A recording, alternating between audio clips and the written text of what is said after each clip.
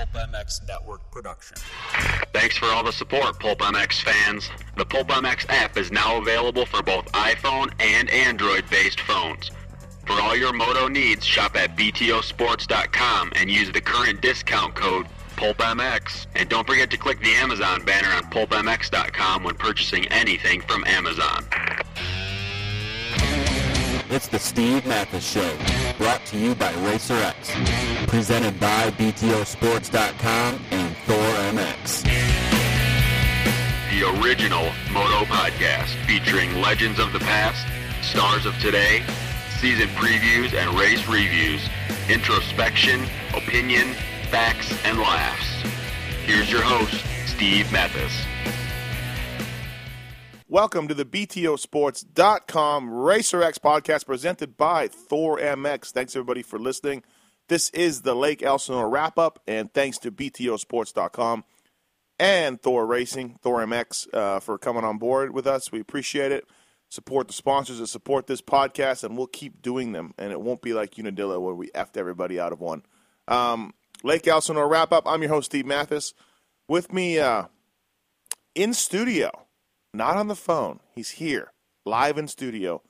Former top privateer of the year, two-time Montreal Supercross winner, two-time German Supercross winner, now a fly racewear, a high executive at Western Power Sports, Jason Thomas. Hello.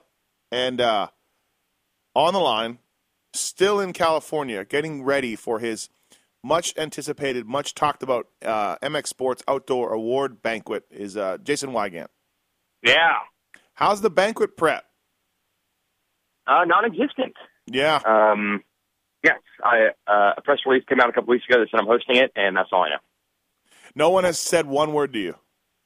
No, right before we did this podcast, as you guys know, I did get a call from Kerry Coombs, said we'd like to see you over there at 1 o'clock. So now I know that. I know what time I need to be there. Right. I don't know anything more about what I'm doing, saying, what's happening. I do know that I'll be told no jokes. Yeah, no jokes. But I have a couple ways to circumnavigate that. Nice, yeah. Yeah, well, and that's something in my idea that what the MX Sports people realized a couple of years ago was, ironically enough, everyone says, the industry says we don't like jokes, we don't like being made fun of, we don't like it. But if MX Sports makes fun of themselves and things they did during the year that were bad, riot is laughter. Everyone thinks it's awesome. Yeah, everyone's awesome. Right. Yeah. So I plan on making fun of, the Turby's track markers and stuff, and they'll think it's the greatest thing ever.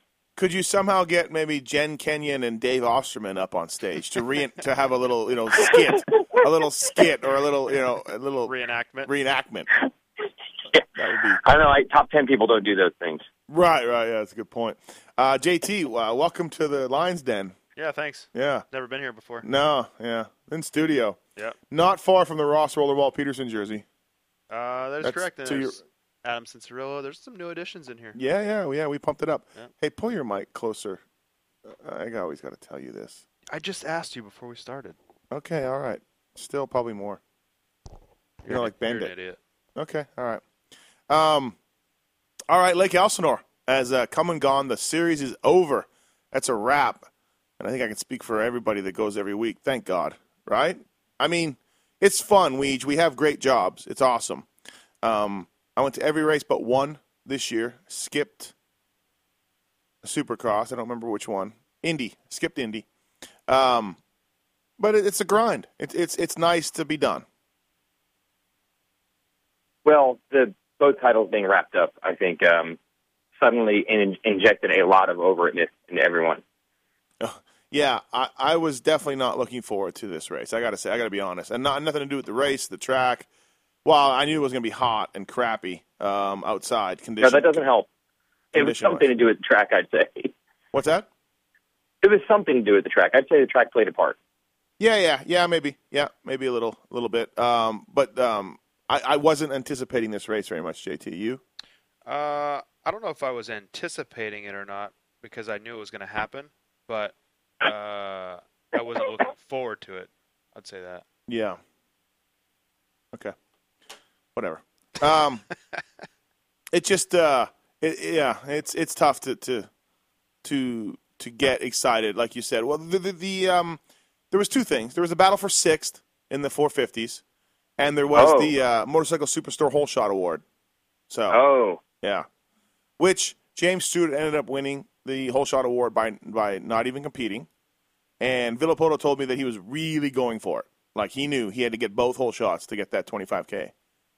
But Stewie sat on the couch, collected $25K for the whole shots. did you see that Stu threw out the "Thank you, Justin Brayton"?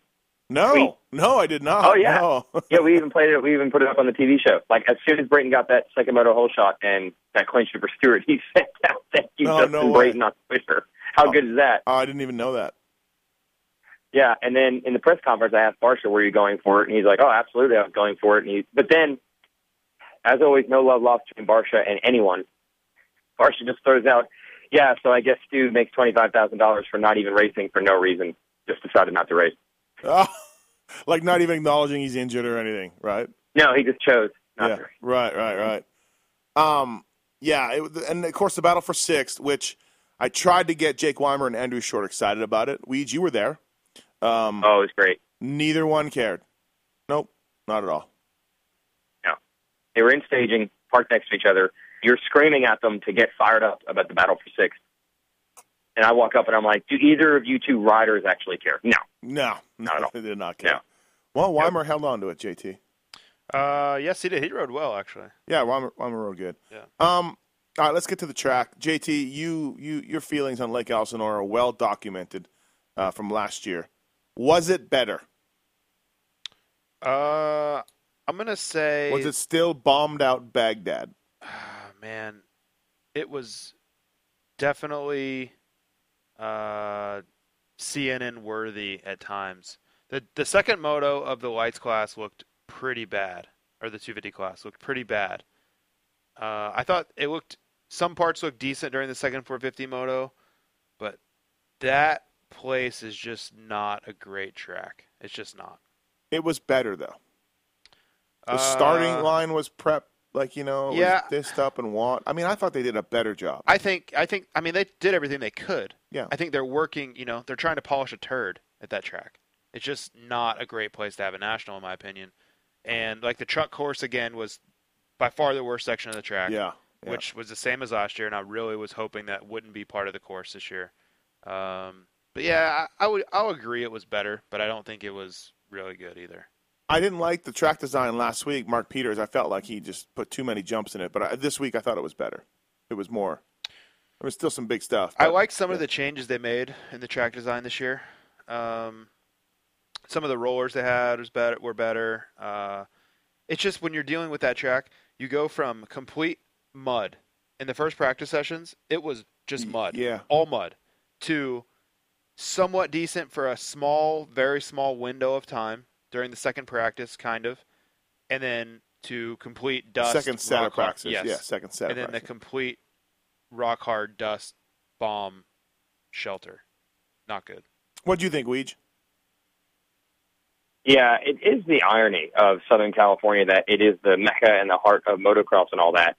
But I mean, I guess Palo is okay. Now every out of nostalgia is pining for Glen Helen, but when Glen Helen was on the schedule, you always heard people crap-talking it. You know what I mean? And this one, I think, is the worst of the three. So it is bizarre that the hardest place, really, to find a track that everyone really likes is in the place that's supposed to have the best stuff. It would be ridiculous for me to say this was good or this was awesome. It's the best they could do with literally a dry lake bed. But it's still great, that's for sure. JT, you raced Glen Helen and Lake Elsinore. Now, Glen Helen has the hills, which is an awesome side and is pretty cool. But how much different are the surfaces? Then Glen Helen and Elsinore? Yeah. Much different. Completely different. Completely different? Yes. You don't think they water the crap out of Glen Helen and it gets all shitty? And they're completely different. Yes. Glen Helen has a much sandier base to it. There's loose dirt. Elsinore... Any loose dirt was brought in. Right. Glen Helen is mostly working with the surface they have, and I'm not a huge fan of Glen Helen. I think a lot of the hills are dangerous. Generally not a large fan of that track, but when you're talking surface to surface, it's no comparison. All right. Let's get into the races. I guess the biggest surprise was Weege. Josh Grant missed last race. He hole shot the moto, fastest qualifier. He hole shot the first moto, and he led for a good 10 minutes, but eventually ended up third, which is a great ride. I mean, there's nothing wrong with the third, but then he couldn't answer the bell for the second moto, and that's a shame. Yeah, he got an IV between motos, and that's a no-no. Props to J-Bone for sending me the text so he could say it on TV. But he's like, Josh just got an IV, so he can't ride the second moto. And I texted back, you know you're supposed to do that inside the rig where no one can see it, right? But he didn't. He didn't respond to that text. But, hey, that's what Josh Grant does. I'd say maybe this is a little bit higher than we expect him to be nowadays. I mean, he held up Dungey for a while and even fought off Filippoto for a bit. Maybe this is a little bit above where we think his level is at the moment, but that's always Josh Grant's deal. You know, in any one moto, any one lap, any one day, he can do it. Well, this is what I was asking JT last night. We were talking about this last night on the drive home while we were listening to Van Halen, by the way. And do you think, like, he got a third, but he was so dehydrated he needed an IV for the second moto. So is his day good or bad? Like, how do you look at it? I think it's the way this sport works. I think that's good. I think it is. Okay. I mean, we've discussed this a lot lately.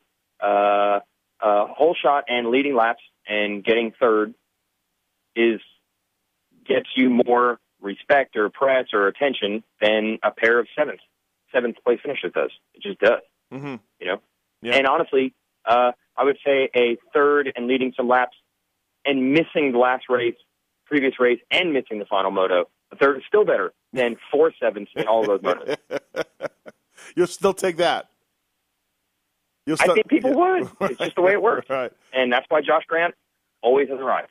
JT, you agree with that? Yeah, it's the conversation we had. You know, why does Josh Grant get paid a lot of money and Phil Nicoletti doesn't? Phil Nicoletti is not capable of doing what Josh Grant did in the first moto. Right. In my opinion. Not many are.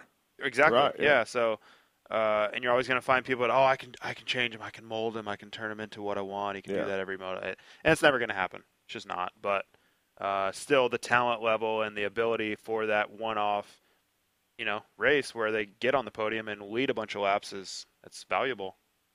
All right, JT, talk about Villopoto a little bit. Ryan Villopoto. He was born in Poulsbo, Washington. Mm-hmm. Has an aversion to hunting, fishing, a lot of outdoor sports. Mm-hmm. Weaponry? Yes, Kawasaki. I don't know if he's ever ridden anything but a Kawasaki. No.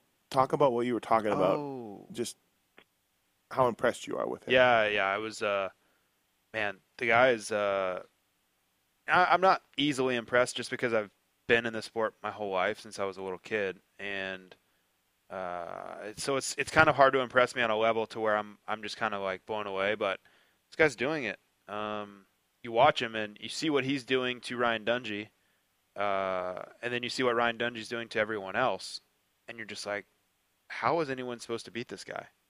He doesn't even look like he's really trying, to be honest with you, because there are no mistakes. Mm-hmm. There's no sense of urgency in anything he's doing, and it's like, okay, yep, started here, gonna pass this guy, got him. Okay, well, I'll turn it up a little bit just so I can get away, and then I'll cruise and get finish.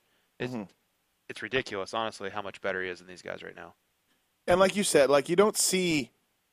I mean, he's going so fast, but you don't see him making a lot of like sketchy mistakes or. No, that's like the whole thing. He looks so smooth. Right. We were kind of debating this. We don't know how much more he has. If there was someone, say, we always talk about Ricky Carmichael or someone that was quote unquote better than him or could give him a lot of competition right now, how much more does he have to give? Because I don't think that he would have any problem going as fast as he can possibly go for 35 minutes twice. I don't. I think he could go everything he's got at this point of his fitness level. So if he had to do that, how far would he beat these guys by? I mean, I think it would be scary. He's on his game, Weege. Yeah, it is. It's pretty ridiculous, and I think maybe you see it like the first half a lap. If he starts, like, say, fourth, you'll see him make some passes just unbelievably quickly. Like, whatever the next corner is, whatever line he's in, he's just going to pass the guy anyway. And that's like maybe the only part where you do see any of that sense of urgency. And then, from there, he's just controlling it. You got to figure it's like he could probably go 5 or 10% faster if he needed to.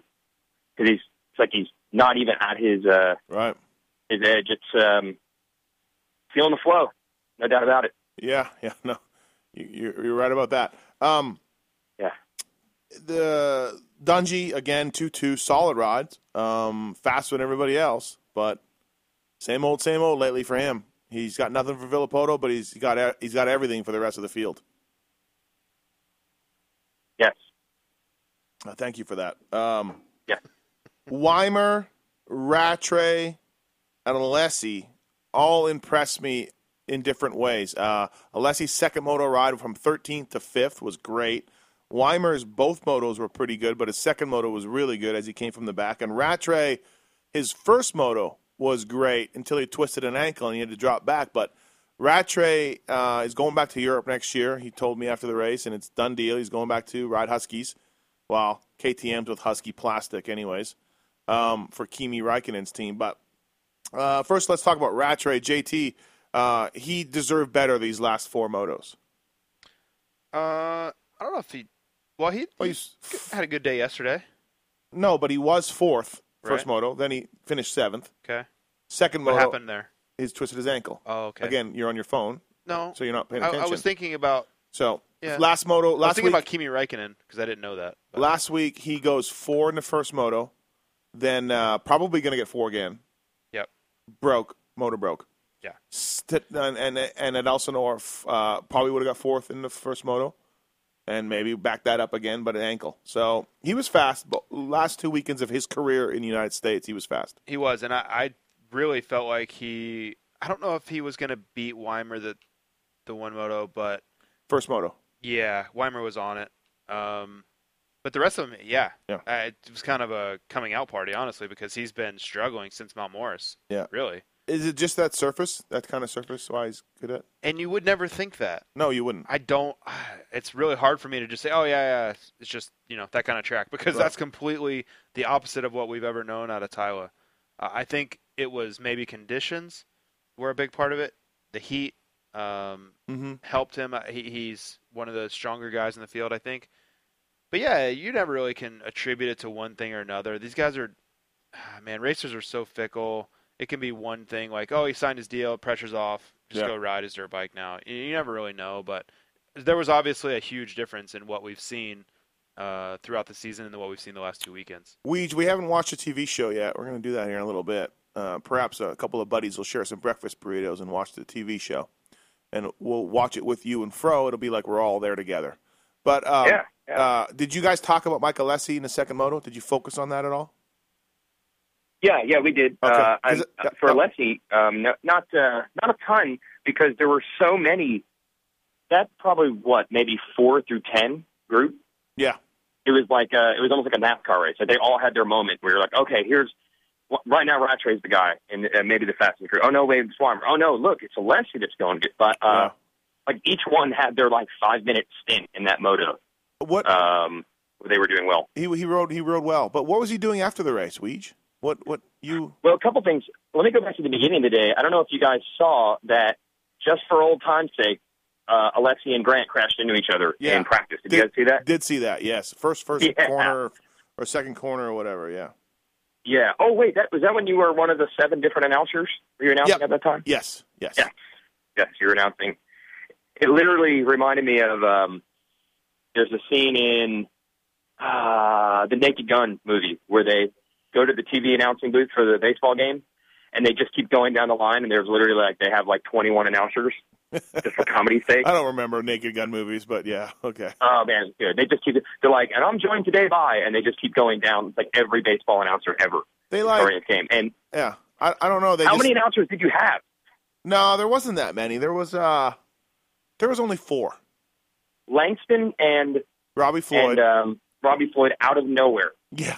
Yeah. Not in a race all year. I don't think they do a national. Well, Langston kind of ran a team last year, but right. Where did that come from? I don't know. You tell me. Yeah, I said to Robbie Floyd, I'm like, have you ever done one of these? He said, I announced a quad national in 1991. I'm like, okay. But I mean, Robbie Floyd's legit. He's done television in the Olympics. You know what I mean? It's not like he's not legit, but it was just so random. Yeah. And then hey, congratulations. Yeah. I mean, I was assured last week that if I were to help out, it would be greatly appreciated, but there'd be no pay. That was stress to me. We'd love to have you. You're really good at it. Thank you for your help. There's no pay. No pay. So it was kind of like the Karate Kid where he kept yelling, who kept yelling, no pain?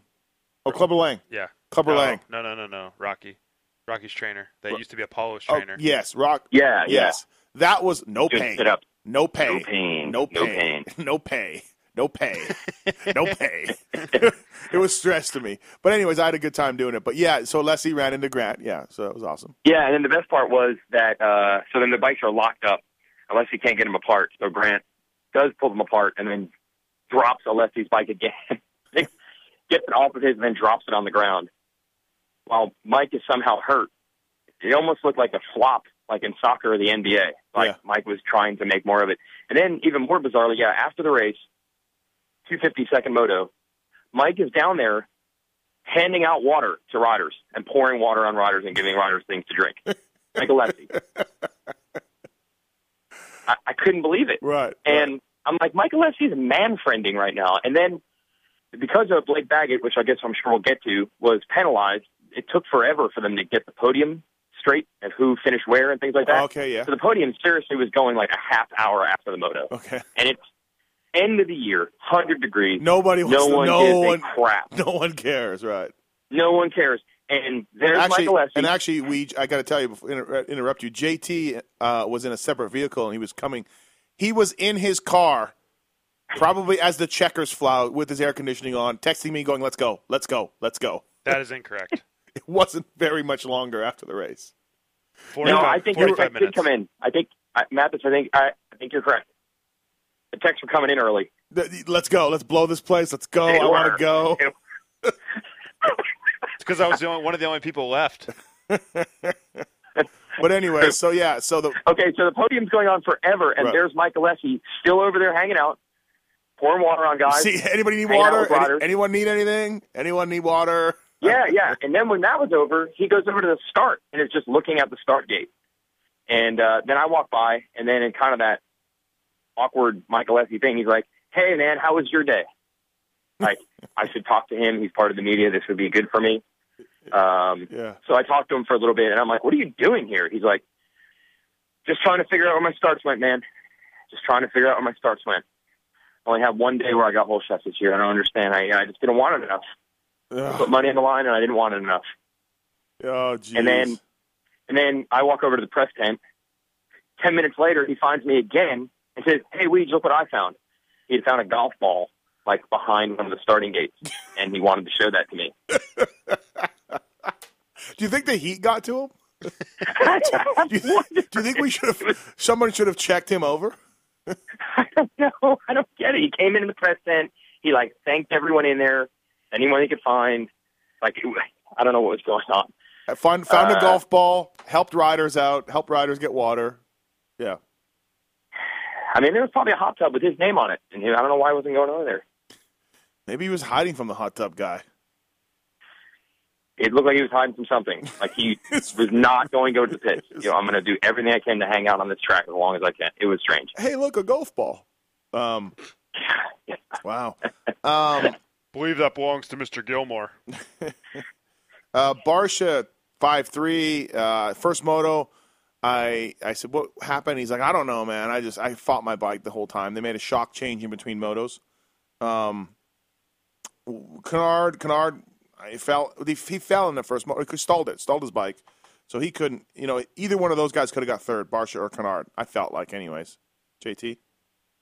It was it was a crapshoot. Right, yeah, whatever. They were all pretty close, man, honestly. It seemed like, and JT, maybe you can tell me why. I was up in the announcer's tower, so I had access to the TV feed. I had access to my eyes, and then I had access to the lap times. Okay. It seemed like guys would drop their time. Guys would lose 2 to 3 seconds a lap, and then go right back to where they were. Another guy would lose 4 seconds. Like there was when they were making big mistakes and losing a lot of time. Why was that? Like the lap times, like one lap, you'd be like, "Oh my God, what's wrong with this dude?" Because he'd do a 4 seconds slower lap time. Yeah, and then quick, boom, he'd be right back to his next time. I think the track was pretty sketchy, and then also on the truck course, there were some double rhythm sections that were crazy ruddy, and if you messed one up, you lost huge amounts of time. Okay. Yeah, so I just think the track was really treacherous, and little mistakes turned into big mistakes, and then guys didn't want to crash, so they just back out of stuff. Yeah, I think there's always that kind of feeling at the last race of the year where if you're like, you get sketchy, and then you just back out. Like right. You don't want to ruin yourself at the last race of the year when there's really nothing on the line for most of these guys. Did you notice that, Weege? The lap times? It was like crazy. I was really... Yeah, well, that's what I was saying about that that second 450 moto. Like, right. Again, everybody had their good moment, bad moment. Yeah. And then the 250s, especially our man Zachy Poo, the last couple of motos. He was a yo-yo. Guy was a yo-yo. He'll be like 3rd, 7th, 4th, 6th, 8th in one race. Yeah. How does he do that? I don't know. I told him that last night. He texted me, and we were talking. I said, dude, you were a yo-yo yesterday. And let me see what he said back. Hold on. I agree, though. Yeah, it was very bizarre. And so, JT, that makes sense. That, yeah, just guys just we're just backing out of sections and making big mistakes. Yeah, it's just hard. I mean, honestly, the track was scary a little bit, I'm sure. I know last year I felt that way. And most of these guys, their deals are done or they kind of know what they're doing, and there's just not a lot to risk for. Right. You know, so. Yeah, Osborne said, yeah, I had a rough time in the middle of the race. Yeah, he did. Yeah, that's putting it lightly. What else? Brett Metcalf showed up, went 10-8, was up front in both motos, so he kind of went backwards, and I don't really know what happened, if he fell or whatever. Andrew Short had a rough second moto, JT. He did. The heat got to him? Yeah, he just said he got overheated. Yeah, he went backwards, man. Yeah, he said even before halfway he was just too hot. Bogle needed an IV after the race. I'm sure a lot of guys did. It was hot. Yeah. Legitimately, yeah. It was hot. So, yeah, you know. And we were kind of going back and forth on this, and guys not training and blah blah blah. And I definitely don't think that's the case with Andrew Short. But heat's one of those things where it just kind of sneaks up on you, and you can be in the best shape possible, and you really don't know. Yeah, like why sometimes. The tweets I'm getting about Josh Grant not being in shape, and that's pathetic, and he's a factory rider. That's not. It could or couldn't be. Yeah. I'm not going to debate whether the fact that I he think couldn't Josh start Grant's in second shape. moto wasn't. That's not a factor in your mind. Well, yeah. I think there are ways to acclimate yourself to heat, but just because someone overheated in a particular moto, I don't think is a great representation of their physical fitness. Right. Because I felt like in 05 and 06 I was in the best shape I've ever been in, and Southwick 05 I overheated, and I still raced the second moto, but I was dizzy, couldn't see straight. Frank made you? No, I just, recovered and I felt okay. Right. Millville 03, I overheated, got dizzy, but I was in shape. I trained in Florida all the time. You know what I mean? I was never got tired in races, but I still overheated. So Brett Metcalf in Texas that year, one of the hardest trainers out there, period. Overheated. Tomac, Freestone, the same thing. I just don't think it's a great indicator of if you're in shape or not. All right. Brock Tickle went 11-11, which is appropriate for his year. That's a nice way to end that. 7 times he got 11th this year. Wow. At Miller on Friday, I was interviewing Brock Tickle, and then our buddy Kenny comes over. Yep. And Tickle, I think at that point was 8th in points or something like that. And he's like, "Hey, Brock, you need to go back and listen to the podcast at the beginning of the year where Weed said you wouldn't even be top 10. Archives don't lie, bro." And Kenny's point is he's 8th in points. But I almost feel like our point is valid. Our point is this field is so deep that there will be a lot of the time where Brock Tickle can't even finish in the top 10. And I feel like he finished 11th a lot. I mean, you probably have it in front of you. You can even look at the points. I just said it. 7 times. Yes, there you go. 7 times he was 11th, which is just like that's pretty much exactly where he fits in, right on the cusp of the top 10. Yep. Yep. Who knew? I mean, he's 8th in points, sure. Who knew that Kenny followed podcasts? Yeah, that was. Now that I think about it, and that is the field. Man, he was a radio co-host at one point. So, and you're already on the edge with Tickle. Like, that didn't help. No, we that was a one-day deal. We just patched it all up in that one day. Okay, all right, good. I have to say, I learned lessons from you. Like, Tickle was mad at me for one day, and then at the next race, I went up to the hauler, and we just hashed it out. And usually, whenever you can get to a guy face-to-face, yeah, it goes all right. It's the behind-your-back stuff that spirals out of control. Yeah, absolutely. It's hey, did you read what this guy said or hear what this guy said? And then they usually have their facts wrong, or whatever, like, you know. Right. If it's just the two of you, he read it, I wrote it, we talked it out. Right. Usually he's okay. Yeah. Weston Pike, JT, bike problems in the first moto. He was, I think he was about 9th or 10th. He was only 14th. Was the best he got up to. But yeah, he had some detonation problems. Mm-hmm. But he was behind a big pack. There was Brayton, Weimer. There was a big pack of guys that if he wasn't catching him, he was definitely staying the same. Yeah. And then, apparently, the heat does a lot of things to motorcycles. You start running high compression, and they don't like that. So he basically, I think it was either going to blow up or, I think he was scared to ruin his motor, so he pulled off. Second moto, 7th was good. Yeah, he rode well second moto. Actually passed. He was 11th or 12th at the furthest back I saw him. But he was even further back than that at the beginning, but kind of at the end of the first lap, and then he passed through Brayton and all those guys. How much did you facepalm yourself when Weston's social media rant was going around? Yes, our friend John Knowles found this quite amusing. This is the kind of stuff, though, like, I guess Weston went on Instagram or went on Jimmy Dakotas' Instagram. Yeah, unconfirmed which it was, but there was definitely comments made by Weston Pike about how he was unhappy with the purse and blah, blah, blah. It was a joke. He lost money. And I really don't blame him. I honestly don't blame him, but I just don't think that social media is the best place for this. Right. Perhaps finding someone from MX Sports and expressing this would be better. Perhaps. Not that would help. Not that it would change anything. No, I don't think it's going to do any good. No, but you know what I mean? If you do feel strongly like you need to get something off your chest. Correct. Off your barrel chest.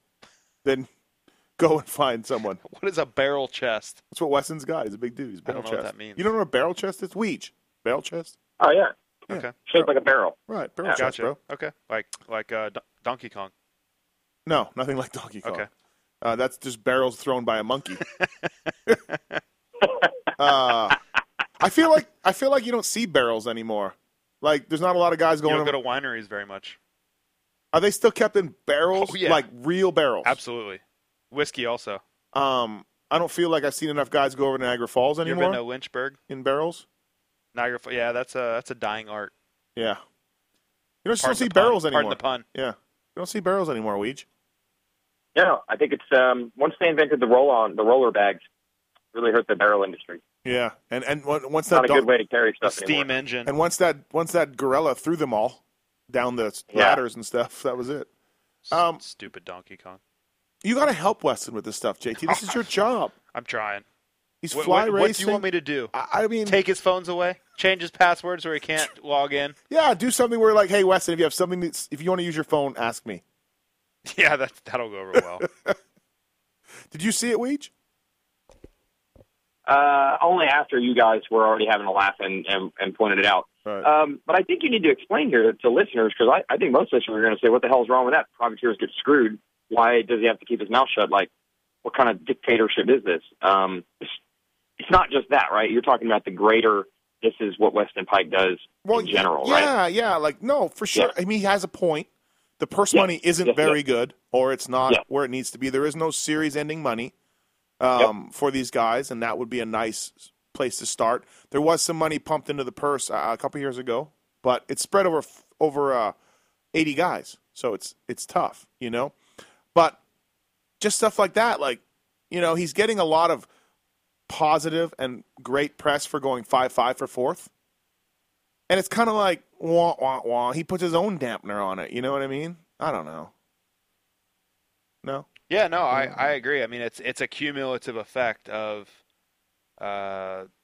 sponsors, people. Right. You ask why they don't want to sponsor him, and you kind of get a consistent answer that I've talked to from teams and team managers. and it's along this same line of negativity. Basically, that's really the answer is negativity. He feeds off negativity. Well, he's they don't want to hear negative answers in interviews. They don't want to hear negative answers on social media. Right. They don't want to hear why this is bad, why this sucks, what's if wrong Weston with this. rode for a team and he posted what he did, someone from MX Sports or Feld or whatever he's bitching about would come to the manager probably, right? Right. I think so. Right, and then now the manager's like, oh, I got to deal with this. Right. They wouldn't come there and say, hey, shut up. They would be like, what are you doing, dude? Like, yeah, well, come to us. Come talk to us. Yeah, and it's just along that line of negativity. Yeah. People are tired of hearing complaints, really. That's what it comes out to. They don't want to hear that anymore. They want to hear, these are the people that are helping me. This is why I'm doing good. This is what I want to do better. To feed in the future, They just don't want that attitude side anymore. And I understand it, but at the same time, I know how upset and disgruntled Weston is at the same time, so I think it's a battle for him of, like, his overwhelming feeling is he's pissed off. You know, he really is. So very angry. For me or anyone else to tell him, hey, man, you just got to swallow all that and deal with it. And I know as well as you do, I know what all the, perceived issues that we have in this sport are and the injustices and all that stuff. But you're not doing yourself any favors by just continuing to air this stuff. Yeah. So, it comes down to, do you want to be railing on the side of what you think is right or correct or how to improve, or do you want to suck it up, try to make things better on the inside where you actually may be able to affect things and possibly, reap the benefits of that? Yeah. Weege, you got to the bottom with Mookie about the Barsha takeout. Oh, it was awesome. It was awesome. I go up to the Troy Lee truck, and Mookie's up there with Nelson and Seeley. They're all getting a gear on to go to practice. And I'm like, hey, dude, I'm just going to assume that Barsha did something new to cause that. Like, dudes just don't run people off the track that blatantly. Yeah. Or did you make a mistake? And he's like, oh, no, he tried to take me out twice that lap. He cut me off on the face of the jump after the mechanics area, which was a gigantic jump. Mm-hmm. And then he said he did it again. He took him out. Mookie took him out going down that hill across the start. Yeah. He said going up it, Barsha in the corner leading to that uphill, he tried to take him out again. And the best part was you could see Seeley and Nelson in the back, like representing the collective feeling of the paddock. Like the level of respect they had for Mookie for taking it to Barsha. It's like every rider at some point has been dirtied by Barsha. And they were so pumped that there was some frontier justice. And by no coincidence, by a rider who just should be probably playing in the NFL with his running back build. Like, if there's anyone that can dish it out, right, besides maybe Pike. So at that point, Tyler Keith comes in, the team manager, and he's trying to, like, squelch this because team managers usually aren't pumped on riders taking each other out. Right. Normally, right. But the game they like the riders play. Hey, especially where does Troy Lee get their bikes and parts from? Honda. Well, I'm getting that because I said I say to Mookie, I'm like, yeah, but you know how Barsha is. I mean, he doesn't take this stuff lying down. He's probably going to come back at you. Mm-hmm. And Mookie says, oh yeah, I'm telling you, if we're close in the track, you better get the TV cameras on us. And then Keith comes flying from the lounge. No. You're both Honda riders. None of that. Not doing anything. It's over. Move on. Just panic. Panic in his eyes. Right. Meanwhile, Nelson and Seeley in the back, like with stars in their eyes, just gleaming, like over the idea that maybe there will be more justice upon Barsha. I asked Barsha about it after the race. You'll have to. I should have put it on this podcast. Actually, I don't know why I didn't do that. I asked Barsha about it, and I told him that you got to the bottom of it, and Barsha's response was pretty good. It was pretty good. I encourage people to listen to the PulpMX Pro Circuit Pulpcasts. Barsha had something to say, no doubt about it. You really, this is what you're going to do? What? You're just not going to say what he at all, allude to what he said? Okay, well, you got to listen to that. JT and you talk, I'll find it here, and we can listen to it here. You know what's funny is I think the whole Mookie Barsha thing, it's I think both of them have had their fair share of kind of, man, that was pretty dirty moments. The Mookie takeout on Bogle comes to mind. Oh yeah, A year or two ago. So yes, I agree. You know, there probably is a huge feeling of everyone's kind of over Barcia doing stuff, but has he really been doing it very much this year? I really don't think he has. I don't feel like he even did it last year. I think that's really in the past. I think there's been a huge change of tact by Barcia.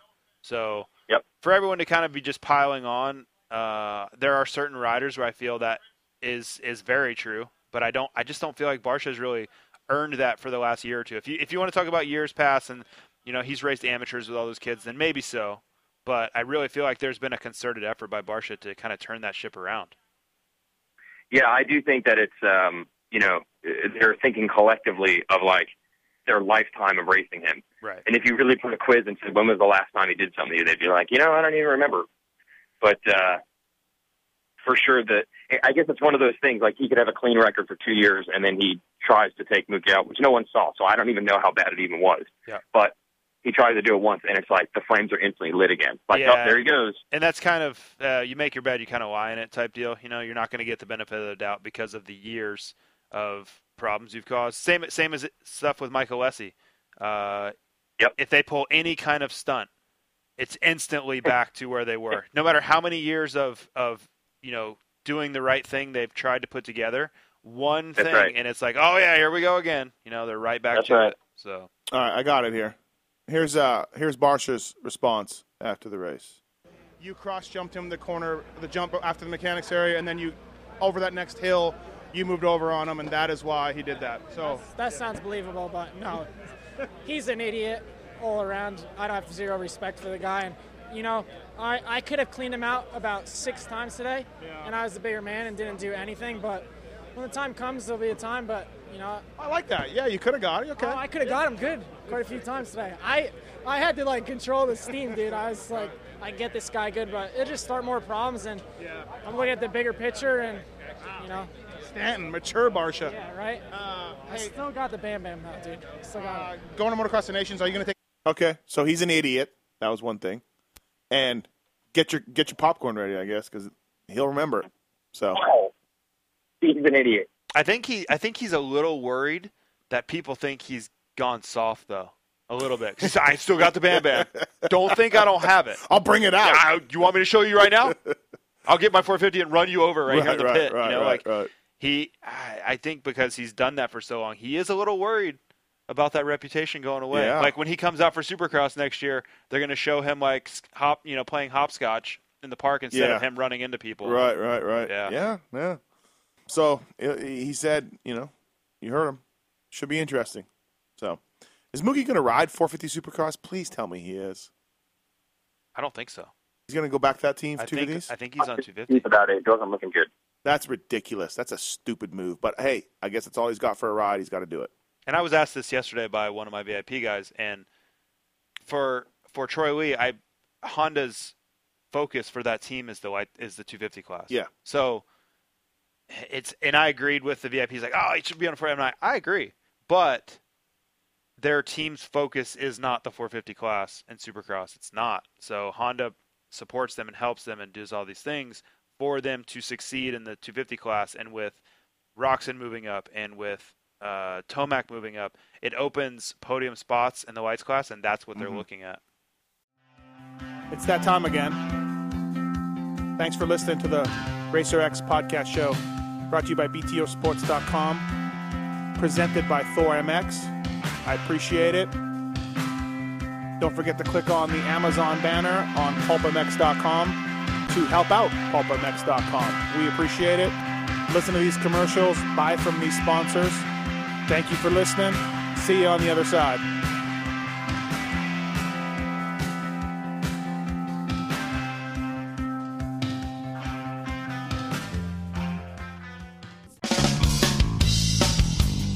The Racer X Podcast Show is brought to you by BTOsports.com. Whether you are looking for new gear, Helmets, boots, or you need to rebuild your bike from the ground up, BTO is your source for all of your motocross needs. as a proud sponsor of the BTO Sports KTM race team and the heart of the BTO Sports amateur motocross team, it is obvious that we are about more than being just a store. We support the sport that supports us. We at BTO Sports want to give back to you, the listener, for supporting us and the Racer X Podcast Show. Use coupon code PULPMX when placing your order at BTOsports.com for a VIP listener discount. Certain brand restrictions will apply.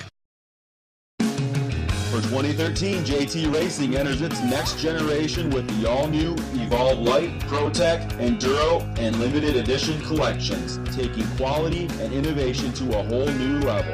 Also available in youth sizes. Each collection is built with high-grade materials, offering its own unique characteristics to meet the demands of today's riders, both recreationally and competitively. To find a dealer or view the entire collection online, log on to jtracingusa.com. Championship proven. Many motocross apparel brands make that claim, but only Thor can back it up. As America's first motocross apparel brand, Thor has set the standard for delivering the highest quality performance racewear on the market for the past 45 years. With champions like Ryan Villapoto, Blake Baggett, and Dean Wilson, to name a few, our products truly are championship proven. To see all the new 2013 products, visit ThorMX.com or head to your local Thor Parts Unlimited dealer. Thor, the official racewear of Supercross. All right, anything else on 450s? Can we move on? 250s? Yeah? All good. Hey, so 250s. Tomac goes 2-2. No, he doesn't. He goes 2-1. Baggett got penalized for jumping on a red cross. I was surprised. You know, I was talking to Mitch Payton after the race, and Mitch was like, he won by like 11 seconds. And I understand he should be penalized, but one whole spot. And I agree, it was pretty harsh for our sport. I'm okay with it as long as you keep doing it. Don't do the seconds and all that kind of stuff. If the rule is one spot, then no problem, do it. I don't think Baggett did it on purpose because he almost landed on that bike and he could have died. So, you know, it wasn't a good thing for him to do that. So he obviously didn't see it, and that's on him. He didn't see it and still go for it because that was a bad move. So, well, I think where the flag was really poorly placed. Once again, yes. I feel bad for Baggett. I feel bad for him in general because he did put it together and won the moto. Yeah. And then they took it away from him, and especially bad because he would have had to be. You know, and I'm looking from the other side of where the TV shows it is from the side that he's coming towards, but I still could barely see it in the same TV screen. Yeah. I could barely see Blake and the flagger. Yeah. And as a racer, we have really, really bad tunnel vision about what we're doing. That's why they've come up with the lights for Supercross on the triples and all these things to try to grab attention. Anything to break that basically locked in kind of vision that we have to grab attention. So if you have a flagger that's 10 to 15 feet to your left, the last thing you're worried about on a track that was that difficult and treacherous as yesterday is some flagger, what he's doing that you can barely see. So it's just a tough situation. And I applaud MX Sports for going the route of safety, and we're really going to make sure that these guys are protected and we're not going to play games with it. But at the same time, it's really tough not to feel bad for Blake. What do you think, Weege? Yeah, I totally agree with JT saying, like, we do make fun of AMA or whoever's winning the various races a lot for, whatever, they never do anything. So the fact that something was really done and pretty harsh. I mean, taking a moto win away, how often has that ever happened? So it's crazy for us to constantly make fun of rule makers for doing nothing and then criticize them when they do something. But I do agree. I guarantee you Baggett didn't even see that, didn't even notice it. Not really his fault because it was in a bad spot. I think the one argument you could make against what Mitch is saying is, at that point, I think Tomac was trying to make a run at him. You know, he had it down to maybe 3 or 4 seconds. Obviously, Tomac's got a lot of confidence right now. Maybe he was thinking he could reel him in, and then he lost like 2 seconds right there. And then I think Tomac just threw in the towel. So right. The reason it was an 11-second lead, I think, was partially because Baggett got away from him right there, and then Tomac just said you can have it. But overall, it really does suck for Baggett. Yeah. What about Tomac's move jumping onto that tabletop? That was pretty sweet. Oh, yeah. JT? Yeah, pretty cool, I thought. I mean, whatever.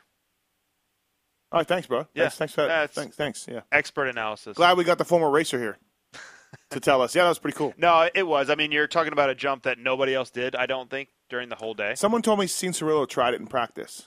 Okay. I don't know if he did it or whatever the deal was. Right, Yeah, and on it, to be fair, and the reason I was kind of blowing it off is because the only video I've seen of it was your Instagram. I was not on that side of the track. Right. So I'm going off one attempt, and it wasn't that clean. Yeah, the one I got on Instagram was the worst one. Right, and so if he was doing it clean, like you were saying, it's pretty cool. Yeah. No, and I'm They sure got it was it a on lot TV. faster. Yeah, and we haven't obviously seen it yet, but the funny thing to me about the whole day for me was kind of what happened to Tomac yesterday.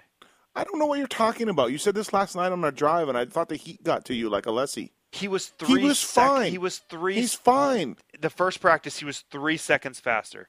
The second practice was, they were He was close. 7/10, I think, or something. Yeah, but have you watched the other motos this year? Hey, the second half of whatever. the season? It's the last race of the year. It's hot. He's got the title. He didn't look. That was not the same. He's fine. I didn't say there's anything wrong with him. He just didn't look like the same guy I've watched the last month and a half. Yeah, he was good. He was fine. He came from the back. He's hot. Why again? He's got What the do you title. think? Did he look different? He just didn't look He's as dominant fine. as he He's has. good. He's fine. Hey. I think are you both actually not just agreeing with each other? No. Like, JT is saying he wasn't riding as well, and then Matthes, you're saying it was hot. He already had the title. So aren't you agreeing that he can ride the same? Maybe we are.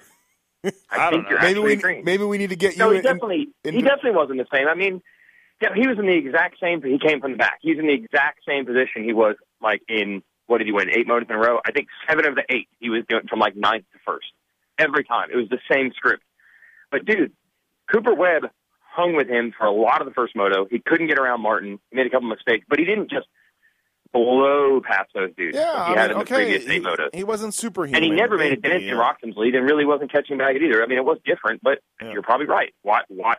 Track's not that great. It was hot. He has the title. Screw it. So you guys are saying that he doesn't care.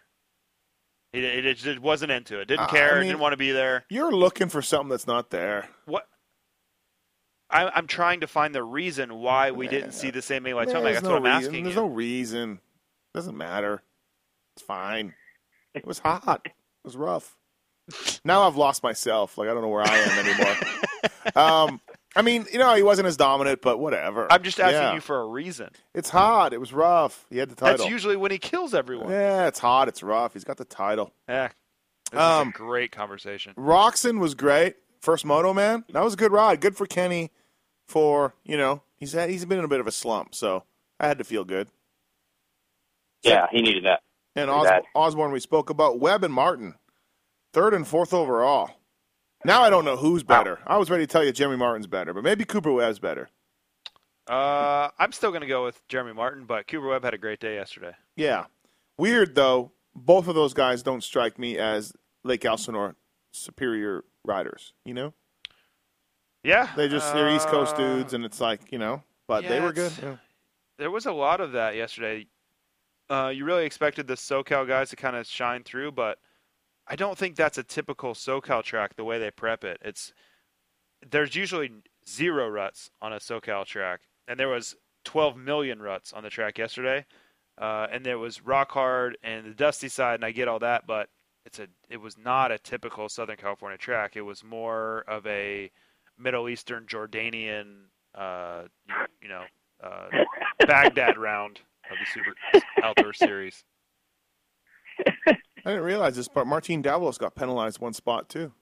Why? Because you don't like him? For jumping on the wheels on the ground flag. Wow, In Mitch practice. must not have been happy. I watched him do that. No, not in practice. Oh. They're not gonna do it anything. Well, I in watched practice. him do it in practice too. There's the wheels on the ground the first lap. Yeah, but they're not going to do that in a moto. No. Wouldn't they? Wouldn't they take your fast time away or something? I think the apocalypse is coming because I was impressed with Martin Davalos in the first moto. He was on the ground with Cianciarulo, and he came back and it was hot and it was rough, and he got 10th. Now so you're saying that Davalos cares more than Tomac? Are you? I don't know. I mean, Martin showed me something. Did Tomac show you something? Yeah, nah, he's good, man. He's fine. Cianciarulo had a rough day. Couldn't back up that podium, which kind of sucked for him. He did qualify fast though, Weege, so he had something going on. What happened in the second moto? I don't remember. He crashed in the first moto, right? And so then his elbow was sore, and he went to the elbow. He went to go see the Asterisk guys for the elbow, and then he said, "Hey, I got a pain in my stomach." His little tummy was sore, and they said, "Oh wow, like maybe spleen or appendix or something or whatever." So they held him out, but he checked out fine. Yeah. So they think he had appendicitis. Something, but he raced the whole moto. He finished the moto 13th or whatever he was. What did he end up getting? 14th. And then I guess they just held him out. They were like, "Hey, you should go get checked out." So that was it. No second moto start for Cianciarulo. Okay, so he did a whole moto from last to like 14th or something. Yeah.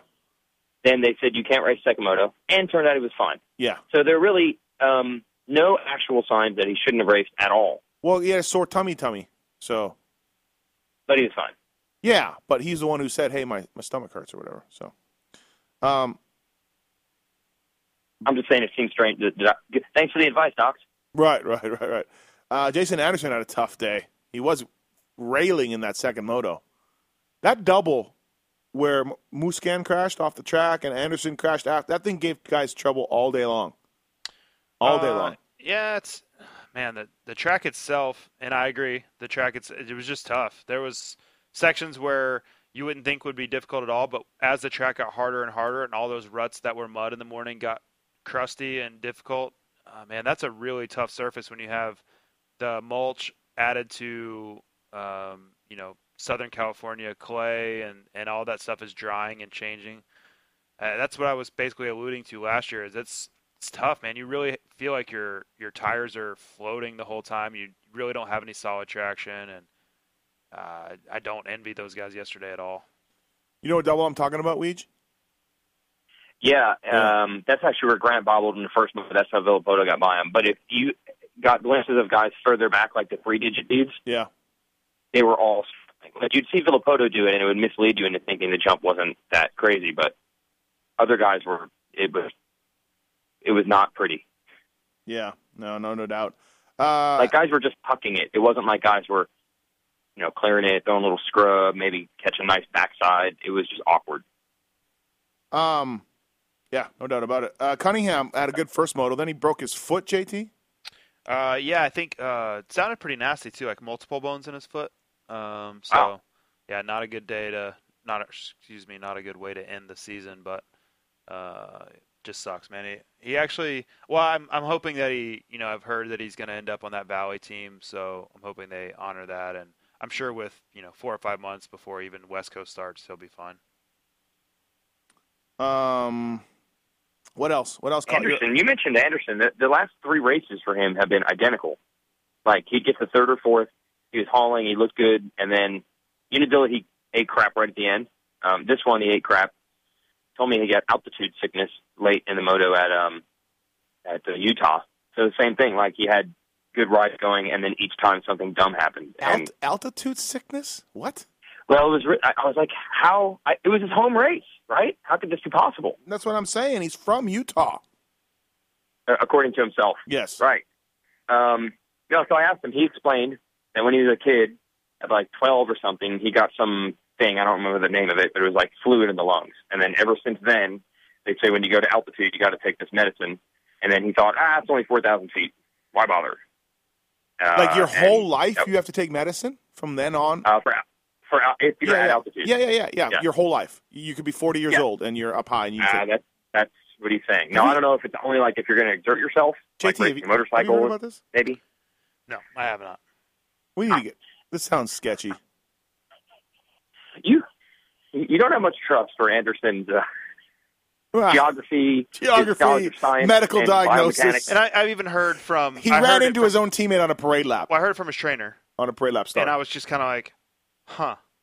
You know, like I don't know. I'm not a doctor. I'm not going to pretend to be one, but altitude sickness? That's what you're going with? You can't trust the guy who on a practice start for a main event. Yeah, we didn't like the start wasn't at the base camp of Everest. You know, like that's what I mean.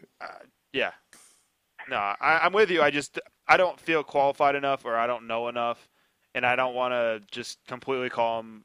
No, of course not. I just don't know. It's very. I'm kidding too. I'm sure it's fine, but it just seems weird. Yeah, it's like Trey Kennard at Millville. Very fishy. Very fishy. Yes. There's so many trainers and quote unquote doctors around our sport. It's ridiculous. Yes. You know, hashtag doctor with quotation marks next to your face. I'm actually a chiropractor. But just call me a doctor. Call me a doctor. I didn't go through the 7 years of medical school. I just went to a 6-month chiropractic online course. But I'm a doctor. And sometimes it's not even that. I just do homeopathic stuff I concoct things in my kitchen. Isn't it true, though? Please call me Doc. Isn't it true, though, JT? I mean, come on. There's some of these guys where you're like... Yes. Could you call me Doc? I would like instant credibility. Oh, my God. It's ridiculous. And it's like... Do you think that Bugs Bunny's friend Doc is a real doctor? Any part of this? I don't know. I don't get our sport. Like, the friggin' basics haven't changed since we were cavemen. Eat right, exercise. Unless you can build a car that'll travel back in time, I'm not calling you Doc. No. And all these guys think they have the answers, and they have the magic fingers and the magic touch. Yep. There's a lot of debate about whether chiropractic is absolutely great. Rocky makes another appearance on the podcast. Okay, all right, enough. I could go on for an hour about trainers and doctors, like in our sport. I disagree a bit about the idea that I know you always put that in there, Matthes, that it's the same as it always was. Just go run or just lift weights. Like nothing's changed. I do believe that different things get figured out and learned. Like I think there's a lot more work with stability and core strength and all that stuff than there was. And I think we've learned to rest more. I mean, the days of doing the gnarly stuff, you know.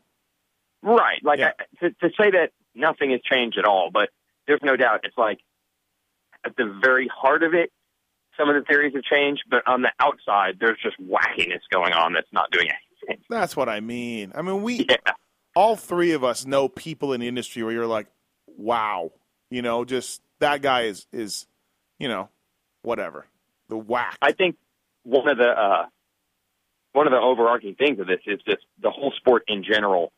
There's an extreme lack of education in all angles, and I love how we had this conversation with Coy Gibbs last week. We did about Coy makes fun of how none of the journalists in the sport went to college for journalism. But here's the thing. None of anybody in the sport went to college for what they're doing in any way, shape, or form. No one went to any college for anything. Never has a group of uneducated people been more assembled than in a motocross race. With millions of dollars at stake. Right. Right. The Suzuki guys called me out at that. The beginning there was Phoenix Supercross, and they're like, everybody bags on James, all these so-called journalists. He's like, not a single one of the journalists in this sport even went to college for journalism. And I say, did anyone on this team get a degree in engineering and work on that motorcycle? And Lee McCollum says, I went to MMI. And I'm like, okay. Oh, yeah. Here we go. Right, yeah, exactly. Yeah. No one here is an engineer, and you're all working on the motorcycle. But it's only the journalists that should have went to college. No one went to managing school. You know, no one went to. Tyler O'Keefe has a MBA. Yeah. Agents. Let's get going on agents. Yes. Steve Aldaco is a real lawyer, and I applaud him for that. Ryan Seacrest flew on a G5. Yeah, Ryan Seacrest goes for the low-hanging fruit of Red Bull and Chipotle. Also, as well, Coy Gibbs loved Brandon Lutz from Transworld. Brendan Lutz, because he went to journalism school. Except Lutz told us after Coy told him that he was his favorite magazine / journalist in the sport. Lutz let it drop. I dropped out. I went to college for 2 years too. I took college English and all these things, but whatever. Yeah, I mean, if you really if we had some super think tank people, Mensa people come and study our sport. It'd be scary, right? Oh, man. I mean, I don't have a I'm going to assume in MotoGP, in those garages, there are real engineers that have, like, very high-level degrees and a lot of schooling in, mechanics and fluid dynamics and all these things. Here it's just like, I've been around motorcycles a long time. I know what I'm doing. Yeah. Could you imagine if one of these people that hate motocross, like these New York Times or pick a newspaper that does like a hate story on motocross, if they did a really in-depth expose on the sport, they examined like Austin Stroop's tweets. They went into the education levels of these kids. Contracts broken. Yes. Contracts signed. Just contracts that are signed in general. Which parties one didn't piece live of paper. We'll pay you $1 million. You ride your dirt bike. Yeah. Period. You know what I mean? That's it. Here you go. Signed. Yeah. It's just ridiculous, and it would make me very happy. I would laugh very hard. And maybe this is because I'm fat and jealous. I don't think so, but maybe some people could think that. I'd love an in-depth expose of trainers and like what logics they're using and what thoughts they're behind or some of their processes. And then in between, maybe they could go to their doctor's places and look for the memorabilia that's signed and photos of them with thumbs up with the riders. I think that some, as long as at the end of the season, the trainer can basically say, okay, we went in, this didn't work, but we've got it figured out. We're going to do this in the off season. You're going to come out swinging. You're going to go from an 11th place guy. Yeah. You will be on the podium next year. That buys them a whole nother year. Yeah. Really does. You just have to have this breakthrough that we've finally found it, guys. This is it. And can we get a flow chart of trainers and riders that have come and worked together and reunited and gotten back together? Door. Right. That's why I do admire Ryan Dungey. I don't know if he's got a trainer. I have no idea. He learned from Ricky, I would imagine. Alden, who learned from Alden. Well, he was with Stewart. That's where he learned the most from. Who? Dungey. Dungey, yeah. Okay. From what I've been told. He has no one at the races that I know of. Of course, I'm not in his inner circle. I don't know if you guys are aware of this. Yes, I've heard rumors of that. I'm not in his inner circle, but clearly the guy's working his balls off, comes to the races, does whatever he does during the week, and doesn't seem like there's a lot of hand-holding going on. He just does what he needs to do. So, in some way, that's to be admired. Yeah, I agree. All right, and also, too, another plug for PulpMX.com. If you go and listen to the post-race interviews, Mitch Payton's is, as always, pretty good. Pretty good. He goes on a rant about Glen Helen and how everybody needs to figure it out. I said, well, you can broker this, and he said, I tried. Then he goes on a rant about, I said, hey, your team seems pretty full. And he goes, it is, but if we'll take 4 or 5 outdoors, and the rest of and I said, well, that's not, everybody that you have signed. He goes, yeah, if you're just not pulling your weight, then you're not going outdoors. So, wow. Yeah, basically, like, we're not taking everybody outdoors that we have under contract. We'll figure it out. They'll be put in a barrel and gone missing. Yes. Over Niagara Falls they go. Right. Pretty good listen. Mitch Payton, not happy. So, do you think we could work Donkey Kong, have Donkey Kong throw this barrel? Or Donk. Just Donk. Donk, yeah. Donkey Hungy. Donkey Hungy. Donkey Angry. I was talking to, did you guys see when Baggett took the lead from Cooper Webb in the second moto? I don't know why he did. Maybe he just really wanted to get to the left side of the track. But he went. Oh, yeah. It was really dirty. I kind of saw this. I saw why. I believe he did it because Webb came over on him maybe Webb 2 turns before. Yeah. Baggett got to the inside of Cooper, really clean, and then Cooper kind of squared him up and then squeezed him across that little tabletop. Yep. And I think Baggett was kind of like, listen, dude, I'm going by here. I'm a lot faster than you. You're a rookie. Like, get out of the way. And then Cooper kind of squeezed him and like, all right, you want to play that way? I'm going to show you why I'm the national champion. Have some of my rear wheel. That was a high-speed swerve. Yeah, I've done it to people. Like, when you're trying to be cool about making a pass and you give a guy room and then he immediately retaliates and kind of push it's on at that point. Like, and I've done the same thing Baggett's done to people, and I'm not really condoning it, but I've been in that spot where you're just like, all right, you know what? Let's get it on. You know who would have liked that move, Weege? Fro. Oh, moving over on people? Yeah. That's Fro's textbook. Before Fro got really fast, in his Yamaha days. That's kind of Extreme stuff. blocking. He was a good blocker. That's what he was an excellent blocker. Ask Mike LaRocco. Ask a few guys. McGrath. Oh yeah. The thing I love about Frodo is like he's dropped. Like you could have said that joke to him and he would laugh. Right. Like, he knows it. Right. All the time he talks about it. He's like, "Yep, whole shots and drag your feet and kick up dust." Or that double that McGrath cased at Millville when he hurt his foot. Yeah. And when we were there this year, he goes, "That jump over there, I call it the cha-ching jump." Because McGrath handed the title to me when he got hurt on it. Cha-ching jump. I got my title bonus because of that jump. It really did, yeah. Yeah. So, anyway, I'm getting back to this Baggett thing. Kind of like Mookie and Barksdale. I assume that it was super dirty from Baggett. Riders never do that completely unprovoked. I figured something was up. So I see. This is a good source. Gary Bailey's chick. Oh, yeah. No, fantastic. Yeah. I'm already engaged. Please tell me more. Yeah. I know you're a big fan. Anyway, she's practically like the PR person for Cooper. Like, if you're walking through the pits, me, not you, Matthes, because I know she's not talking to you. She'll always run up to me and be like, "Hey, Cooper had a great week. They worked on this. They worked on that. Blah, blah, blah." She's always giving me updates.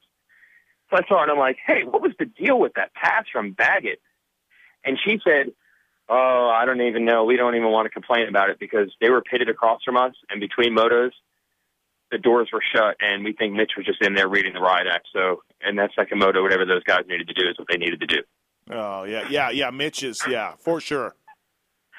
Yeah. I don't even know what that meant. They were having a bad day, so taking riders out, that's acceptable at that level. Yeah, again with the delusional thinking in our industry. Like you're so blinded by whatever rider side you're on. This is how you talk yourself into it, right? It's just. But at the same time, she wasn't even upset. She was saying it was okay. Yeah, he did him dirty, but that was all right because Mitch was having a bad day. Yeah, whatever that means. Yeah, but that's what I mean. Like, no, that's not it. It's exactly what JT explained. It's two guys, Baggett saying, "All right, screw you. Take this, kid." That's it. That's the end of the story. Yeah. There's no greater move than that's that. Right. That is her failing to acknowledge that Cooper started it. Right. That was it. But when you're on a rider's side, whether you're the trainer, the man friend, or the whatever, you're absolutely blinded by the stupidity. It's really sad. It's really sad. All right. That happens. That shit pisses me off. Hey, Bisceglia, Weege, he had a decent day, a better day for him at the last round. 5-6 points. He went. What did he do? He went. JT, thanks for helping out. He went 16-15. Yeah, no problem. And McElrath went 18-17. So they were close. That's 4 17th places for McElrath. Yes. 6 motos. Yeah. Well done. Yeah. I talked to Bisceglia. I talked to both of them actually before the race, and Bisceglia said something, and I think Webb had said the same thing. One of the weird things these rookies are having to adjust to is the really short format. You know, you practice, you basically race your motos. There's very few breaks. Yeah. They're all struggling with making sure they actually eat stuff. Oh, I'm not struggling with that at all. Oh, no, that's... Yeah, you're good. You're good. Do they need a trainer? Do they need advice? I'll tell you what they're really struggling with is having 20 other guys out there that are really fast. That's what they're struggling with. I'm really struggling with this Eli Tomac guy. Yeah. All the other guys that are kicking the crap out of me every moto, I'm really struggling with that. Yeah. Oh. Dr. M. Well, Dr. M told me I just need to eat a lot, and he showed me how. Yes. Dr. M. Signed an exclusive deal with you. him. That's you, Matthes. You're Dr. M now. Okay, thank you. Yeah, thanks. Yeah. Doc M. I'm Doc M. I like that. I'll be good. Pulp MD. Yeah. Thanks, Pulp MD. That's another thing. If you're a doctor and you need a nickname or you go by like some handle, yeah, you know, yeah, I wonder about you have that. one you want to throw out there? No, I don't. Our sport just makes me laugh sometimes. It just makes me laugh. Hey, did either one of you two idiots know that Brady Kiza was on Moto Concepts until I told you guys? Yes, because he was on my fantasy team. Oh. I walked past his truck every time I went to the track. I didn't know that. That was underrated, Weege. Underreported. I knew it because of the the legwork research done ahead of time by Jeff Emig. He was over there and he found out he got the scoop. Wow. Okay. Well, he had a tough day. Well, it wasn't his fault. Brady Kiesel, he ran out of gas. He rode well. Ran out of gas first. I watched him. He rode well. Yeah. Brady Kiesel should have never left Rock River Yamaha. I feel like that was a poor move. Well, do you know all the circumstances? Do you know what he was offered there versus other places or any of that? Well, what he was offered on 11-10, you mean, when he went back to 11-10? I'm just saying the total package, what he was dealing with. There's always extenuating circumstances. Of course, yes. So, but results-based, I agree. Results. Yes. Yeah. I mean, were they diddling him at Rock River? I don't know. Right? I don't know. That's all I'm saying. Well, yeah, but what could be so terrible at Rock River? You were getting results on a bike. You had a bike and a ride and a team. But it's easy for you to say that. I'm saying someone from the outside could say, you made a mistake by leaving Racer X, going to Transworld, then coming back to Racer X, doing this. They don't know anything, but they're just looking at... No, that's not the same, because it's a results-based business, and Brady Kiesel was getting results at Rock River Yamaha.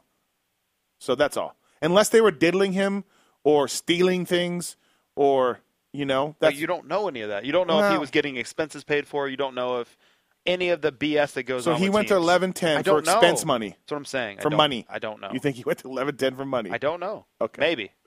All right. Why did he leave Rock River? Weege, why? No, I don't know. Did he leave 11-10 for money? It's still making me laugh. Making me laugh that hard. 11-10 just stepped up. But give me a reason. Well, okay. Anyways, I don't know. You're being dumb. No, I'm asking why did he leave Rock River? I'm asking a legitimate question. Ask why again. Ask somebody with a journalism degree. Yeah, there you go. Someone call Lutz. My degree's in public relations, which I can tell you that's really what journalism in this sport is. So I have the perfect degree. Yeah, right. Really, we're not journalists. We're just PR people. Weston Pike is enrolling in public relations major. Kiesel ran out of gas in the first moto, and second moto, JT, his bike broke? Or? I'm thinking something else happened along those lines because he was, again, in 16th, I believe. Right. And then, just for whatever reason. I don't want to pile on to 11-10 here, but it was kind of funny. Weege, JT's in a fantasy moto league. One of the prizes is $500 worth of motor work from 11-10. Oh, come on. Look, and I feel bad for piling on, but chanceability that you would ever get that motor work done.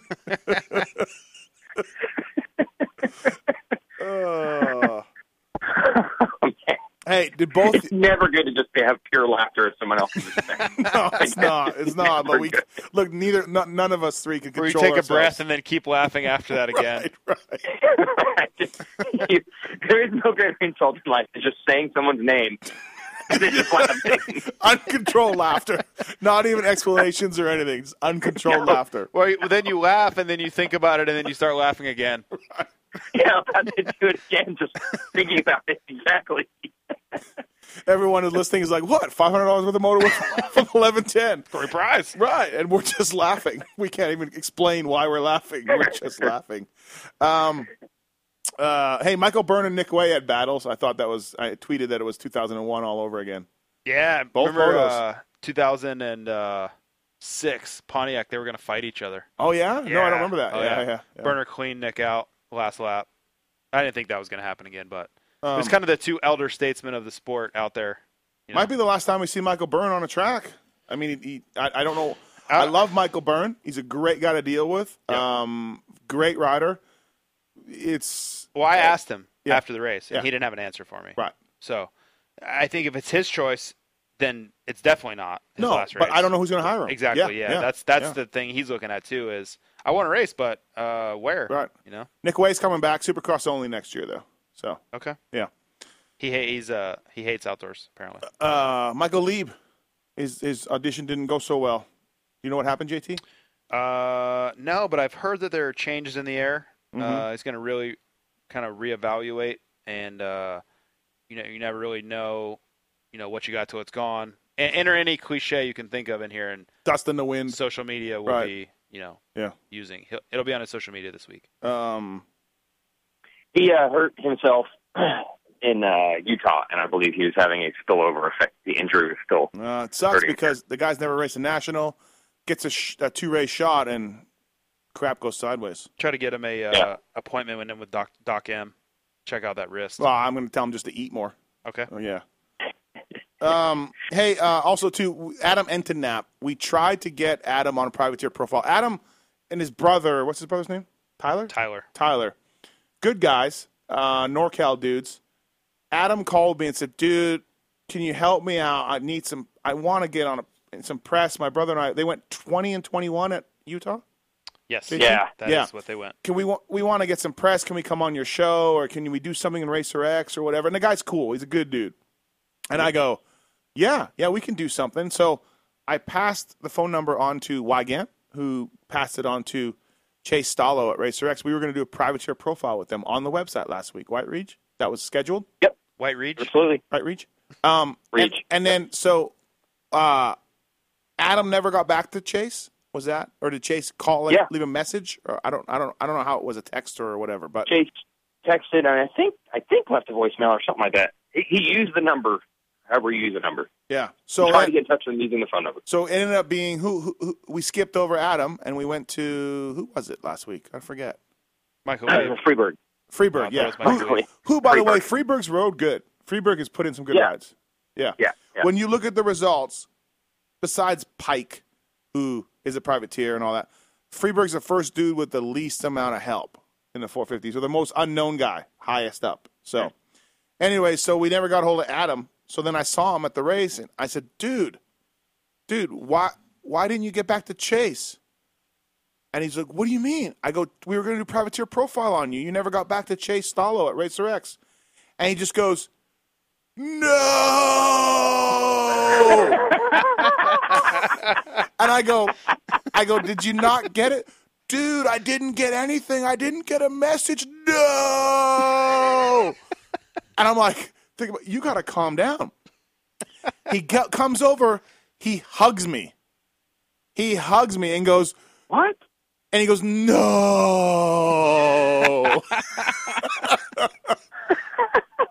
Dude, I'm like going, it's an online interview, bro.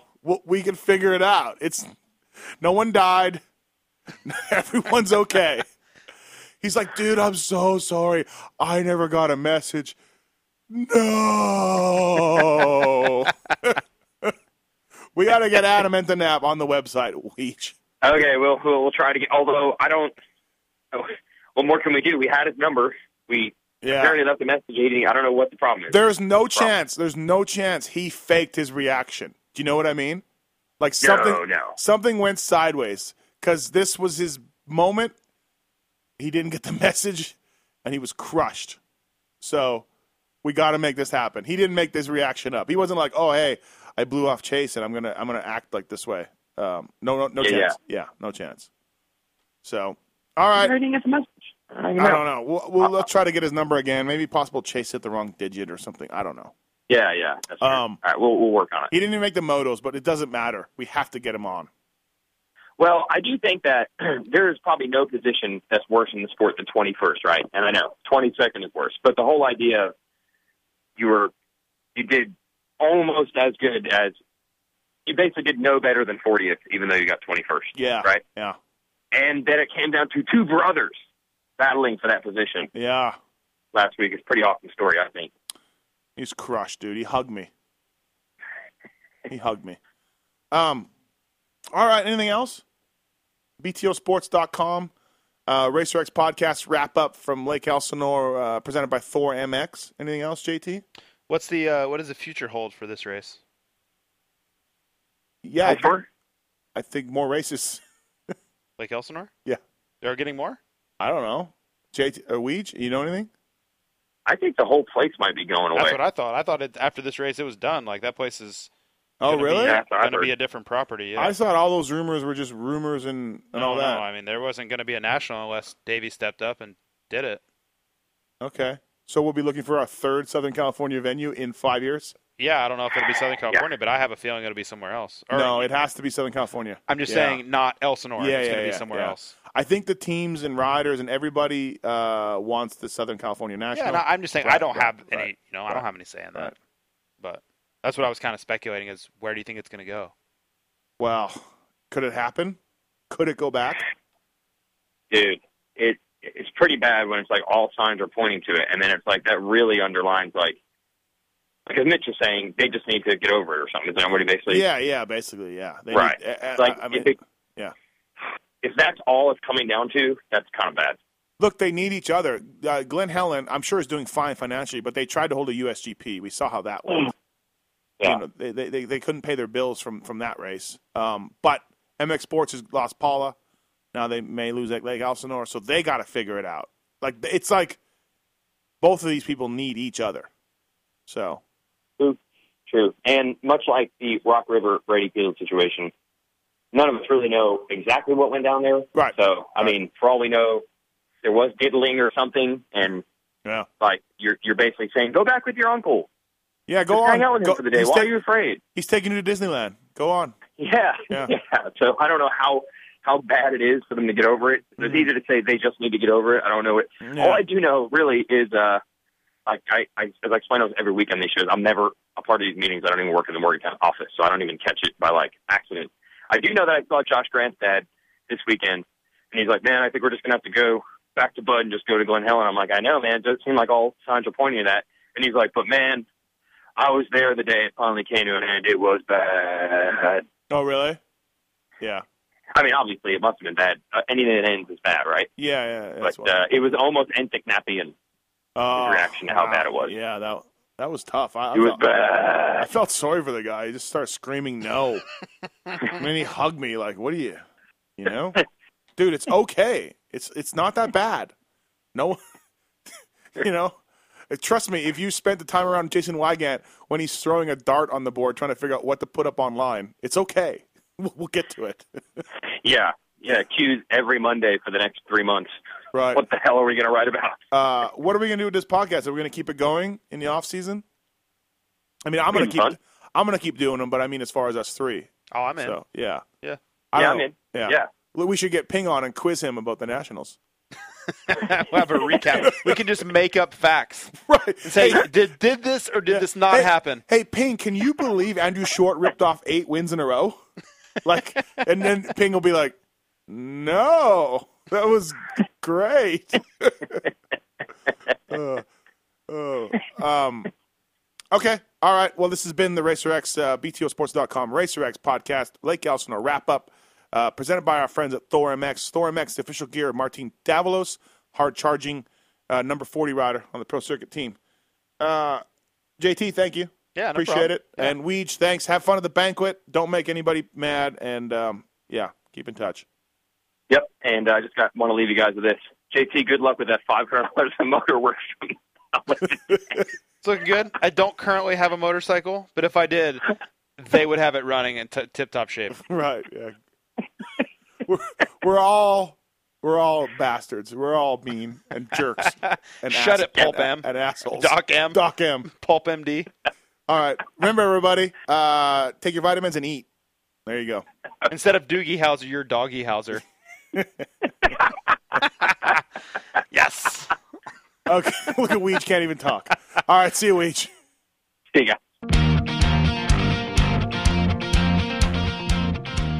This has been the BTOsports.com podcast show brought to you by RacerX. Don't forget to check out some of our past shows, including motocross legends such as The Beast from the East, Damon Bradshaw. It got to the point where I didn't want to leave home, and once I got to the race, I wasn't into it. If I wasn't going to give 100%, I'm not going to take their money. The Working Class Hero, Doug Henry. It was definitely an emotional moment for me, just thinking to myself, that's it, and it's amazing the stuff that goes through your head in a short amount of time of the things that, that I was going to miss. The Dogger, Ron Lachine. Until you really open your ears and you want to listen to what they're saying, it's like beating a dead horse. I mean, and I know from personal experience, did anybody ever sit me down? Of course they did. Everybody did. Pro Circuits, Mitch Payton. There's 2 ways to make the money. One is you can sign for money, or 2, you can earn the money. I'm a high believer in earning the money. I think they ride better when they earn the money. 7-time Jeremy McGrath. I was so mad, so disappointed and so frustrated that I pulled pits and I left. Every point counts. I could kick myself to this day for not just riding around in tents. been no problem. My ego got in the way, you know? The O Show, Johnny O'Mara. Stuff that you'd sit there if you didn't even want to ride it. You just wanted to just look at it all day. I mean, I got a chance to test all that. I like that era I was in. I really do. Search Pulp MX on the iTunes Store to enjoy these and many more great podcasts.